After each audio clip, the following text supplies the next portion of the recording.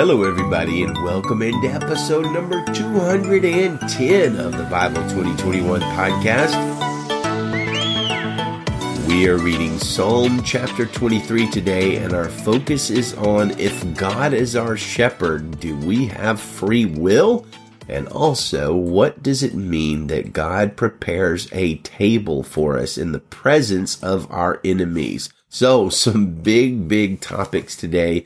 In a big psalm, one of the most famous and well-known of all of the Old Testament passages. I do want to invite you to check out our website at Bible2021.com, Bible2021.com. That is a great way to subscribe to the show and share it with your friends. So Psalm 23 is a short psalm, but sweeter than honey and packed just to the gills with deep goodness. Even as a kid, I knew Psalm 23 and found it comforting. And as I get older, I think the comfort grows and my depth of understanding into the shepherding of God over my life seems to grow as well, although I don't pretend to fully understand it. So what does it mean that God shepherds us? It's really one of the biggest questions of all that gets into sovereignty and free will and predestination of all of those kind of things. But the metaphor itself helps us to understand the answer.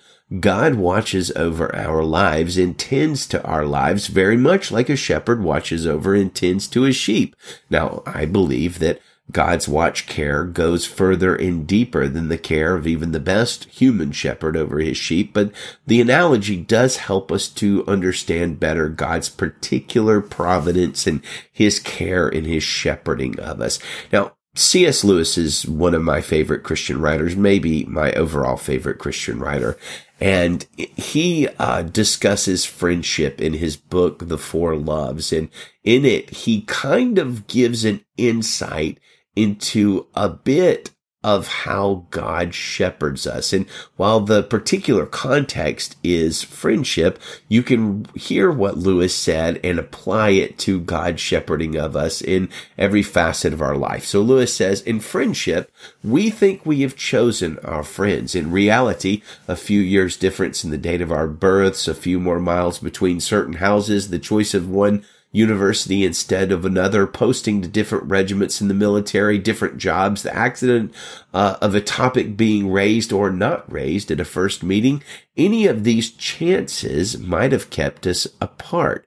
But for a Christian, there are, strictly speaking, no chances. A secret master of the ceremonies has been at work. Christ, who said to the disciples, "You did not choose me, but I have chosen you," can truly say to every group of Christian friends, "You've not chosen one another, but I have chosen you for one another." The friendship is not a reward for our discrimination and good taste in finding one another out. It is the instrument by which God reveals to each the beauties of all the others. They are no greater than the beauties of 1,000 other men, but by friendship, God opens our eyes to them.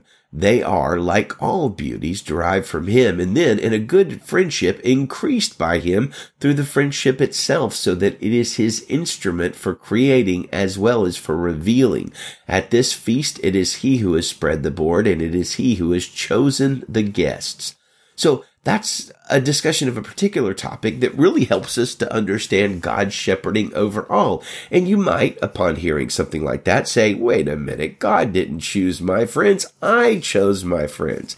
And so you have, but it is God who has shepherded over that choice with his sovereign providence. Now, that doesn't rob you of free will, but I will say, and I hope you don't take it too hard, there is a far greater power in the universe than your free will or my free will, and that is the sovereign providence of the Lord our shepherd. In two different places in his writings, one fictional and one non-fiction, Lewis discusses the sovereign shepherding of God and contrasts it with chance, free will, and happenstance. Consider what he wrote to one of his doctor friends in one of his letters. He says, suppose that a character in a novel gets killed in a railway accident. Is his death due to chance, for example, the signals being wrong, or is his death due to the novelist? Well, of course, the answer is both. The chance is the way the novelist removes the character at the exact moment his story requires. But who did the removing? Well, the novelist did. Lewis continues, there's a good line in Spencer to quote to oneself. It chanced, parentheses, Almighty God, that chance did guide. Well, that's a good way of thinking about it, right? Or consider the conversation between Shasta, the friendly horse, and Aslan, the lion, who represents Jesus and Lewis's Narnia books, as Aslan explains the various things that has happened to the horse over the course of the book, The Horse and His Boy. Over and over, Aslan the lion, again standing in for Jesus, had intervened in Shasta's adventures in a way that the horse had not understood or comprehended could be connected in any way, shape, or form, but it turns out it was Aslan behind each incident, guiding the horse and his boy to right where he was supposed to be. Aslan, in the book, says, I was the lion who forced you to join with Aravis. I was the cat who comforted you among the houses of the dead. I was the lion who drove the jackals from you while you slept. I was the lion who gave the horses the new strength of fear for the last mile so that you could reach King Loon in time. And I was the lion you do not remember who pushed the boat in which you lay, a child near death, so that it came near to shore where a man sat wakeful at midnight to receive you. Then it was you who wounded Aravis, said Shasta. It was I. But what for? Child, said Aslan. I am telling you your story, not hers. I tell no one any story but his own. So it is that, similarly, God shepherds our life in every detail, his sovereignty overarching our choices, his sovereign shepherding leading us to where he would have us go as we make real and genuine and unforced choices along the way. And of course, those few words of explanation are hardly enough to discuss such a massive topic, but hopefully they will do for now.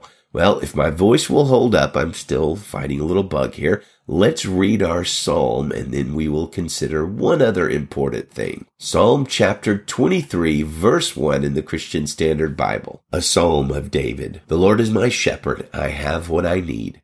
He lets me lie down in green pastures. He leads me beside quiet waters. He renews my life. He leads me along the right paths for his name's sake. Even when I go through the darkest valley, I fear no danger, for you are with me. Your rod and your staff, they comfort me. You prepare a table before me in the presence of my enemies. You anoint my head with oil. My cup overflows. Only goodness and faithful love will pursue me all the days of my life, and I will dwell in the house of the Lord as long as I live. Amen.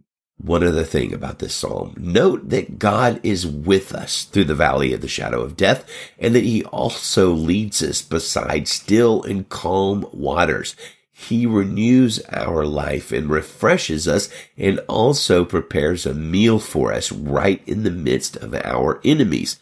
Now, I find this psalm very comforting and very genuine. Sometimes in life, we will go through the darkest and most terrifying valleys, and anybody who tells you that God will protect you from going through the darkest of places is lying. He will lead us through those places. We go through them. He is with us.